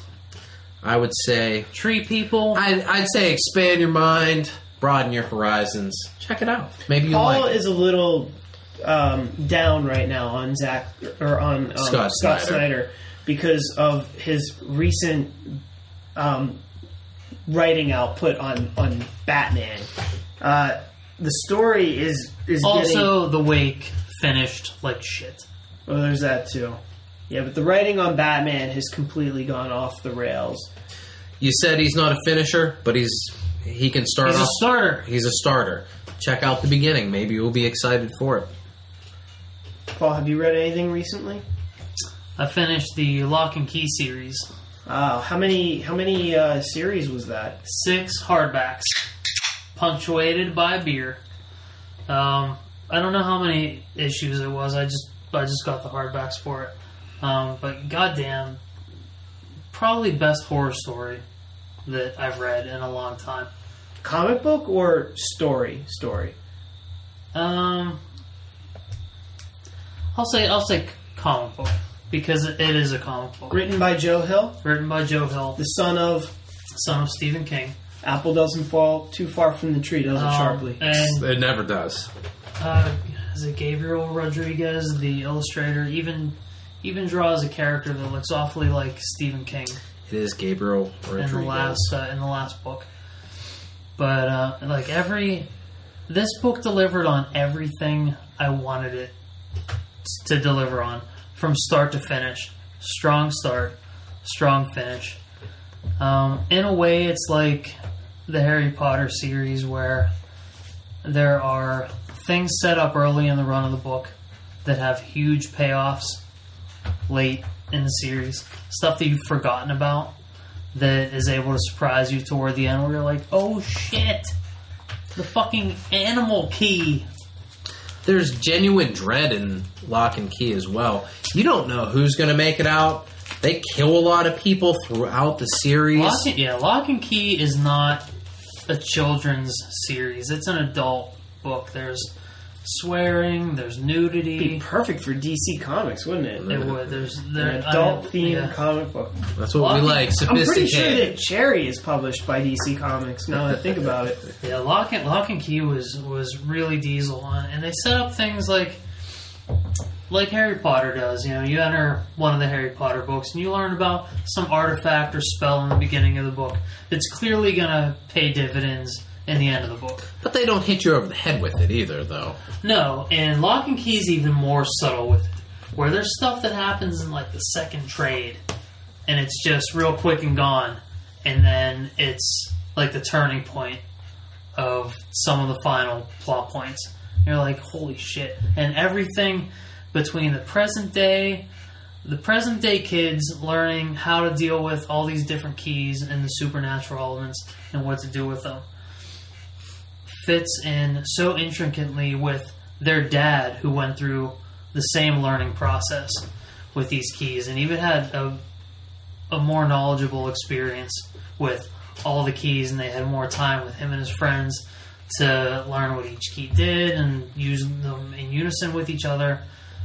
But you get to see the mistakes that they make with those and keys. It's such an intricate story. Like, I couldn't imagine laying this out so that... When you say intricate, confusing? Is it confusing? Easy to follow? It's easy to follow. It's not confusing at all. But there's so many, and that's the beauty of it. There's so many. It's like a Swiss watch. There's so many moving parts that all work so well together, and you're not lost at any point. Gotcha. There's a point at the very end where, and I won't give anything away, but I was like, "What the fuck just happened?" And I had to text a couple people to be like, "Hey, what did I just fucking read?" Which I'd like to say that I didn't receive any of these texts, and I have read Lock and Key, so I'm deeply offended. I didn't know you finished the whole thing. I finished. I didn't know that. Buddy. And then 2 days later, I was thinking about it, and it fucking hit me, and I was like, "Oh my god, this is genius." So and it's grisly. There's just blood and murder, and just horror elements. There's chicks in bra and panties that Ian's pulling up on the old iPad. It's so good. So good. I really want to read it. I really do. I just, you know how it is. There's so many things you want to read. You got to prioritize and somehow figure out a way to get to it. But I honestly would say drop everything you're reading, Matt, and pick up. You will love this series of books. Okay. I mean, like there's even the sort of like Calvin and Hobbes inspired issues where they have I forgot about those. where you they might have convinced me right there. Okay. I might be checking this out. So tonight. I mean, I'm serious, Matt. I have them all on Comixology. I blazed through these things, and I got to a point where it was right before the final book was released, and I thought it was all done, and I was going to be able to read the whole story all in one night, and I had to wait like 2 months, and I was super fucking pissed. Once I sat down with one of the books, I had to blaze through the entire thing. There was no waiting, and I forgot the point I was just going to make. Well, wait. When did the series finish? Recently, I want to say, I don't know off the top of my head, but within the last 6 months, it finished. And I think I started over Christmas, somewhere around there. I started reading. I was like, because Paul had been talking about it for a while, that he wanted to pick it up. And one day, I think they might have had a sale on Comixology for the trades, and I started with one. I was like, the art is really, really interesting. It's really clean, crisp. It almost has a cartoony look to it, which doesn't exactly fit with the description of the story, which is an interesting juxtaposition. Yeah, but it works just the same. That's cool. I like that. And if you're into world building, like we are, Joe Hill puts together the mythology. I like world building too. Joe Hill puts together the mythology of this world that they live in from the early 1800s, when these keys had started to be created. Yeah. Too much Green Lantern on the brain. I know. Like the mythology of it, it all ties together. It's so real. It's so rich. It's a world you can step right into. All the science works. And the ending is totally satisfying. I was happy with it. Absolutely. I was very, and it's the sign of a great series or a great novel when you close that book and you say, I don't think that I want any more. I love that ride. Yeah. I'm done. Yeah. That's how I felt with Preacher. I was done. Yeah. The same because it tells a beginning to end story. Yeah. Why the Last Man? Finished. That's it. That's the end of the story. I'm not going to talk to you about this, Ian, but the Harry Potter series, a lot of people hate the way that ended. Great ride the entire way, but then you have this ending, particularly the epilogue, with like older versions of Harry Potter, and it was just bizarre. Maybe it was particularly bizarre in the film. Was it bizarre for you? Well, in the movie it was, because they got these like early 20-something actors, maybe not even in their early 20s yet, I don't know, acting like 40-year-old characters with a couple prosthetics and some makeup. With some mustaches. And fake mustaches. And it looked like some this gray at the temples. weird dress-up. I mean, they just didn't look right, you know? And maybe that's what really sucked me out of it, but I never read that final book. Maybe in the context of the book, it was an okay sequence, but seeing it on film, it wasn't. And that was such a great ride, but you get to the very end, and instead of like a double loop-de-loop, you get like just straight and slow. Well, that's a movie issue, not a story. Is it? So it was good in the book? It's the same thing, but when you read the book, you're not chained to young Daniel Radcliffe with fake gray hair. You create that person in your head. I understand that. Away. But so it was good in the book? Yeah. Okay. I mean, it's same thing happens in the book as in the But movie. it wasn't So good in the movie. if it's a plot point that you have trouble with, you're not going to like it. But if it's strictly these kids don't look good as adults, prosthetics thing, then it'll be different. I think me and anyone else that has working eyes had a problem with the way it looked in the movie. I think that it just looked bad. I think they would have been best served to maybe leave that part out of the films, just because it was tricky to pull off and they didn't do it. But I'm not sure that I necessarily need like fast forward 20 years or whatever just to make me know that everything's fine with Harry Potter way down the road. Like, no. You know, when Star Wars ended, we don't know what happens 20 years later. Guess what? 20 years later, we get to find out. But anyway, the point I'm making is sometimes you have that great read and the ending just doesn't pay off, especially for like a grander scope story like Lock and Key. I have a question for you guys.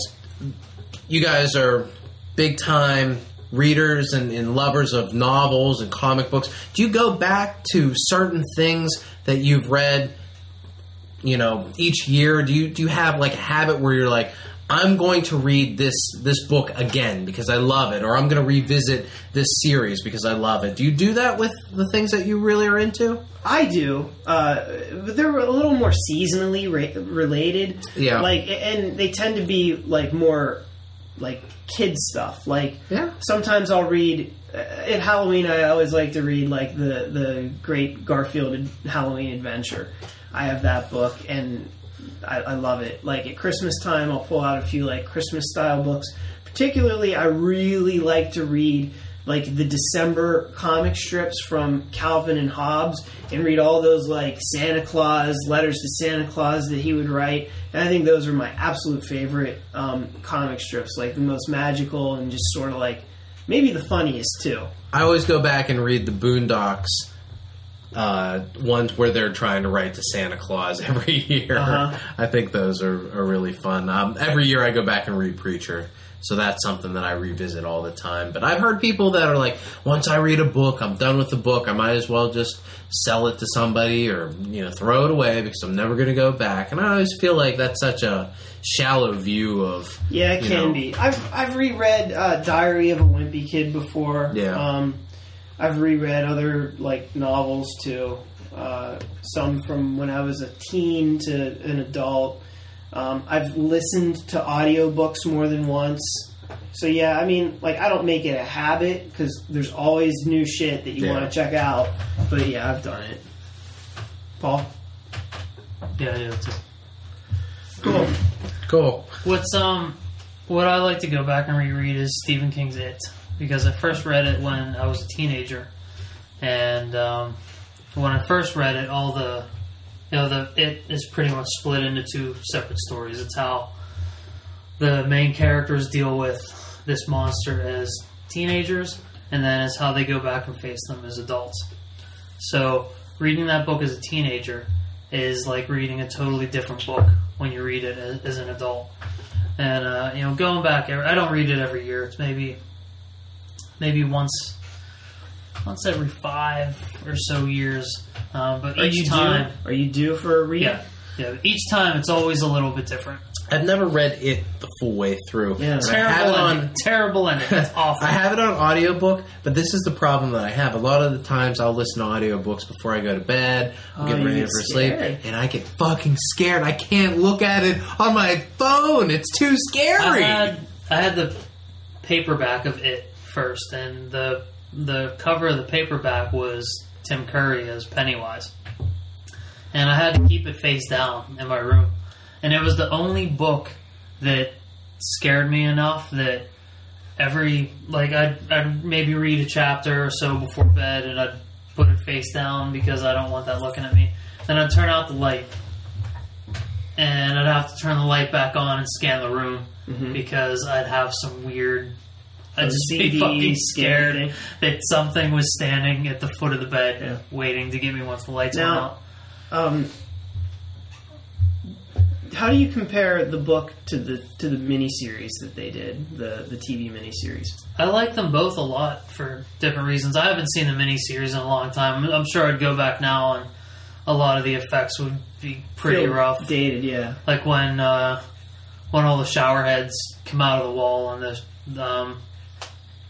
the gym, the locker room shower, and Pennywise comes out of the floor. Was that at the end of the first act? It was in the first act. Yeah.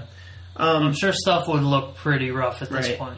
Right. But I thought all the actors were great. I thought the casting was great. All the stuff between John Boy Walton's Bill Denbrough and his wife was really touching throughout the entire story. And I think Tim Curry really, he was really the driving force behind making Tim Curry's amazing so in everything scary. he does except that video game. Oh, yeah. When he's going to conquer spice. I don't know that. Yeah, Tim Curry's brilliant. We'll show it for you. I think you guys have talked about I'll it show it to you before. on YouTube. Tim Curry made Pennywise more iconic than the actual character in the books. Like, I don't think there would be a band named Pennywise based just on the book unless Tim Curry made that character more than what it was. And in my head, when I'm listening to the audiobook and they're doing the Pennywise, that's Tim Curry for me. So, and I've only watched little snippets of the miniseries. So, man, I had a point. I'm sorry. No, that's all right. What was I going to talk about? Something with Spice. No, something with Tim Curry. I just wanted to say that, in my opinion, maybe not. No, I was making my point that I just remembered, and then you started interrupting. Let me correct my error first. Go ahead. Pennywise the band was founded in '88. The miniseries wasn't until '90. Oh, my apologies to Pennywise the band. I guess they read the book and really were still affected by it. I guess so. I'm an asshole. Maybe they were more affected by Tim Curry's performance in Clue, which personally I feel is his best performance ever. I agree. Clue the movie, amazing It movie, really is. Great drinking game. Anytime they say, any of the characters' names, take a drink, you'll be hammered in a half an hour. So, I've been reading some... Are you done with what you've been reading, Paul? Yeah, Lock and Key, amazing. All right, now I have a little stack here, actually, of some stuff that I've been reading. A lot of new things. A lot of Image Comics mixed in there. What I wanted to start with was probably my least favorite. I read the first issue, a couple months ago, and then I went ahead and read the next two issues of Supreme Blue Rose, which I believe is some kind of extension of the Supreme character that was established in the Image universe. I'm not exactly sure how Supreme fits into it, because Supreme is the Image Comics version of Superman. Alan Moore did a legendary run on the character when Rob Liefeld moved his property over to Awesome Comics for a short while. What a name. After he got kind of booted out of Image, and then I think after a while, once Jim Lee left, everybody kind of made up and brought Rob Liefeld back into the fold.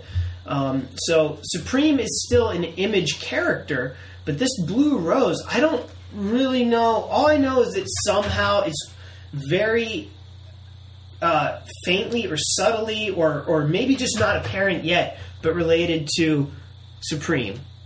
So far, the story focuses on this girl who has these like really bizarre dreams. And let me just tell you, anything that you've ever read by like Grant Morrison that was really kind of weird and confusing and you didn't really understand it and it just kind of annoyed you is like multiplied by 10 in this. This is written by Warren Ellis, who ain't that far away from Grant Morrison in terms of weirdness. You know, these are the kind of guys that probably dropped a little too much acid back in the 70s, and now we're paying for it with their weird-ass stories. They're capable of writing good things, don't get me wrong. Warren Ellis wrote my favorite Wolverine story ever in Not Dead Yet, the 4-parter with art by Lionel Francis Yu. It was my first introduction to that artist back in the 90s. Or maybe it was early 2000s, I don't know. But it was really good. If you guys want to read a really good, more classic Daredevil or Wolverine story, Not Dead Yet, 4-parter, really good. This story, I love the artwork. It's got like this kind of Mike Allred kind of style to it, but it looks more like it was drawn with charcoal almost. And it's very, very artistic. A lot of it takes place in these dream worlds, like these bizarre dreams that you might have where, you know, like you meet a guy, but he's got like a horse head, and you just kind of like roll with it. But it's so hard to immerse yourself in the world because you don't know like what is dream and what's not. So after 3 issues, I'm still waiting for it to make sense. I'm still mildly captivated because of the association with Supreme, even though there hasn't been one yet. How many more issues until you're out? I don't know. Maybe 2 more. Maybe you go like a full arc. I don't know. I want to like it. I really want to like it because it's got beautiful artwork. There's nothing quite like it, honestly, like that I've seen. But moving on, I wouldn't say that I would recommend it, but for my own curiosity, I have to recommend I keep maybe getting 1 or 2 more. Another thing that I read is the super anticipated return of the Lil Depressed Boy. Dun, dun, He's dun. finally back after, I think, a year-plus hiatus. An appropriate Halloween book because it's scary bad. Your face is scary bad. Oh. This is a return to greatness. Same creative team. You have Sean Steven Struble on writing duties. He also like colors and letters the book, and then you have Sienna Grace who pencils and inks it. And it's a new number 1, and the subtitle is supposed to be there too. I don't know what that means. And I don't know why they rebooted it, but I even went to Sean Steven Struble on Twitter. I saw that. And I said, I hate when people relaunch comics, and he was very polite, and he said, well, you know, I kind of wanted it to be number 17 as well, but we felt because we had this big hiatus, it kind of made sense. And I said, well, I don't think the Hellboy numbering system works for LDB because it's one big cohesive story that doesn't really have a breaking point, except in that it took a long time for the next issue to come out. Matt Cassell, not just condescending with co-podcasts, condescending with real creators. I saw that you were having a Twitter conversation with him the other day, and I was like, nice. I was like, oh goodness. I was nice. Oh, goodness. Was I rude? You weren't rude. I'm looking at the conversation now. You weren't rude. The Twitter version of the awkward shoulder brush with No, celebrity. no. This was... I've been exposed to some celebrities like You've exposed yourself to celebrities? Yes, I have. And they like it. So, Look at that finely coiffed penis. another book, I decided... Cost cutters. Corona. Going back to an earlier conversation we had in the show tonight, I read the new Lobo. Not bad. Not a huge fan of the new Lobo killing off the existing Lobo that we all know and love in the very first page of the comic book. Essentially, insinuating that the original Lobo that we all knew and loved was some kind of imposter, and he's literally beheaded and killed. I don't like this new young hip Lobo. The Robert Pattinson Lobo. Yeah, that's what I was thinking. He looks like he's a vampire, and chicks would swoon to him. I don't understand why DC is doing this, because DC introduced this Lobo. Fans ripped them a new asshole. But DC just keeps trying to push this new Lobo. They're like, no. Here's this new series. Look, he's really a badass. He's not just pretty. And fans are still like, we want the old guy. We want the old one. Like, isn't part of Lobo's shtick that he was space biker? Like, that was part of the thing that he did. It was endearing. And now he's like space boy bander. Space pretty vampire. Now, this Lobo is still a badass. I mean, he might not look like it as much, but he's like a top assassin, bounty hunter guy, and he takes on a contract. But he has like a vest with a high collar. Yeah, I guess he does. Yeah, a little bit. So he takes on... The gist of the story is he takes on this contract to essentially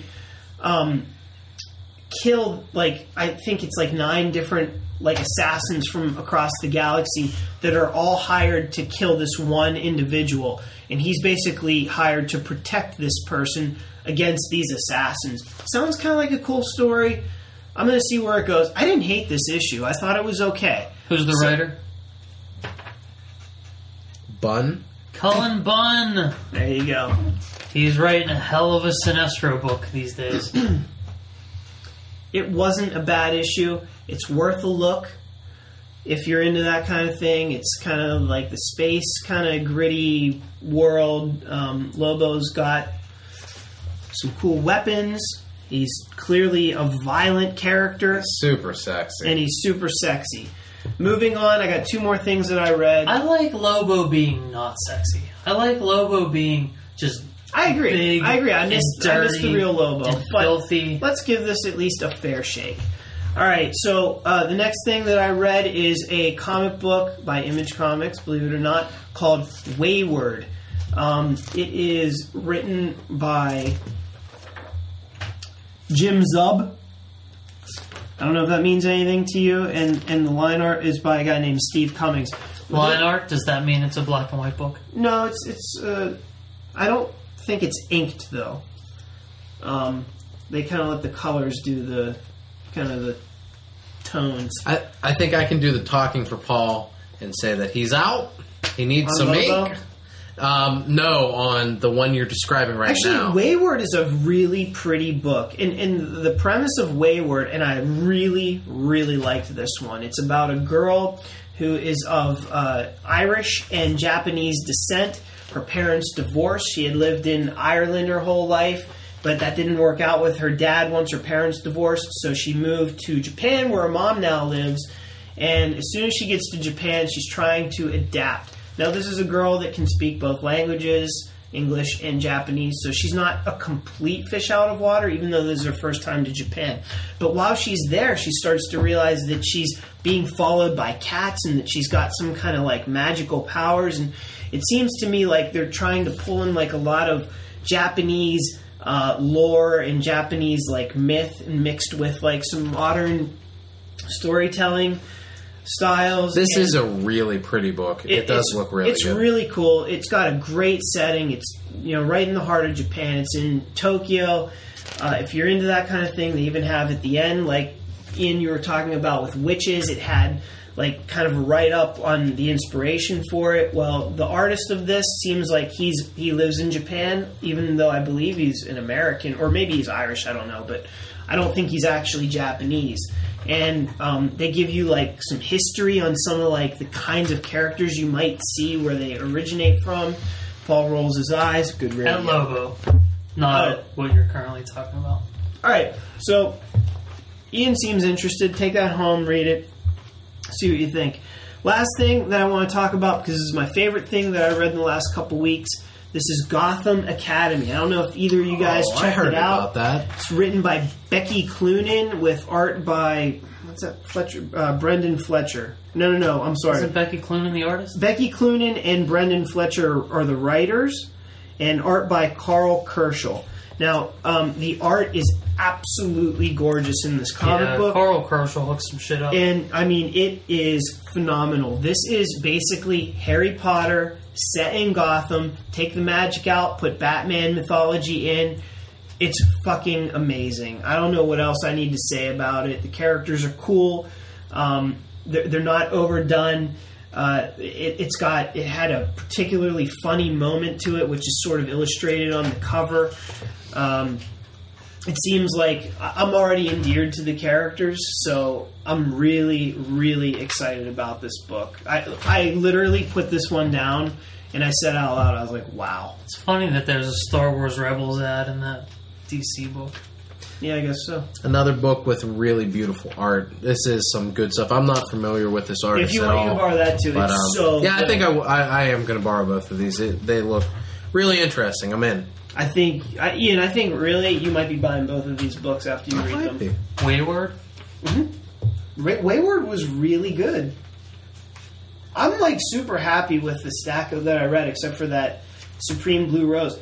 And I'm not totally writing off Supreme Blue Rose. I can't say it without stuttering, but because it's got the art. The art's down. You know, it's really cool. It's really stylish, and it's very unique. The story just needs to come together. We need to start explaining what this dream world is in it, so that way I can have some sense of direction where this is going.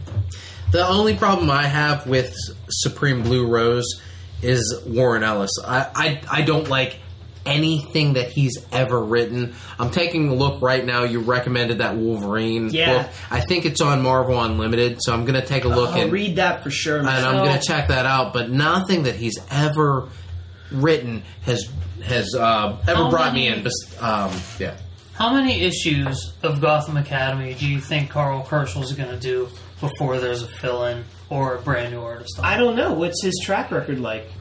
I don't know, but the quality of his work, I give it 3 issues before there's a fill-in on it. Well, I hope not. Hopefully they had a substantial amount in the bag when they started. And if not, then fine. Get a fill-in artist. Hopefully he fills in admirably. But I really Those are big shoes to fill. Like this is a really quality book for the artwork. It's so good. And you know what? And his style is pretty distinctive. It really is. You're not going to touch him with a fill-in. Yeah, in a way, you might want to just grab it now and enjoy what you can get out of it. I have a feeling, when I put that down, I was like, this is going to be huge. This book is going to take off. I think it's going to be so critically acclaimed. Like, I'm already seeing, like, an animated series for it, and it's so cool. They show you, like, a...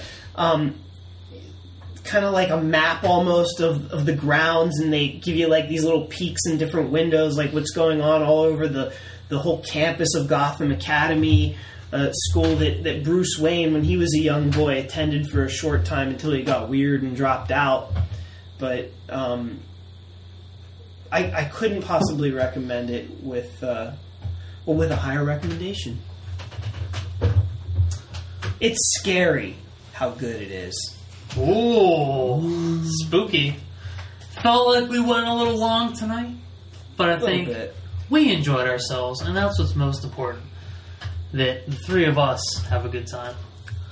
I think it translates. Whenever we're having a good time, we're sending that out to the fans and positive vibes. Passing the good time along. Positivity out into the world. The listeners are having a good time. So two McSauce podcasts this week.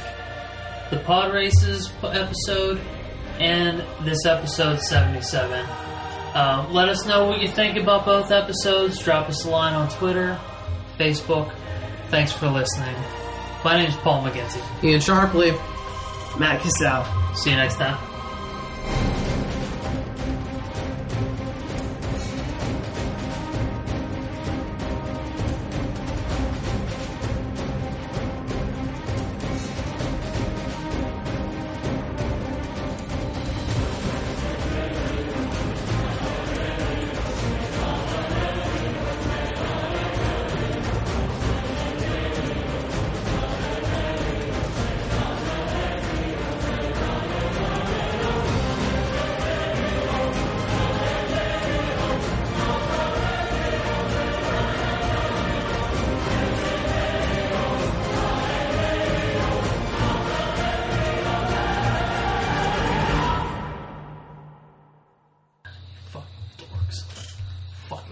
swirly each one of you.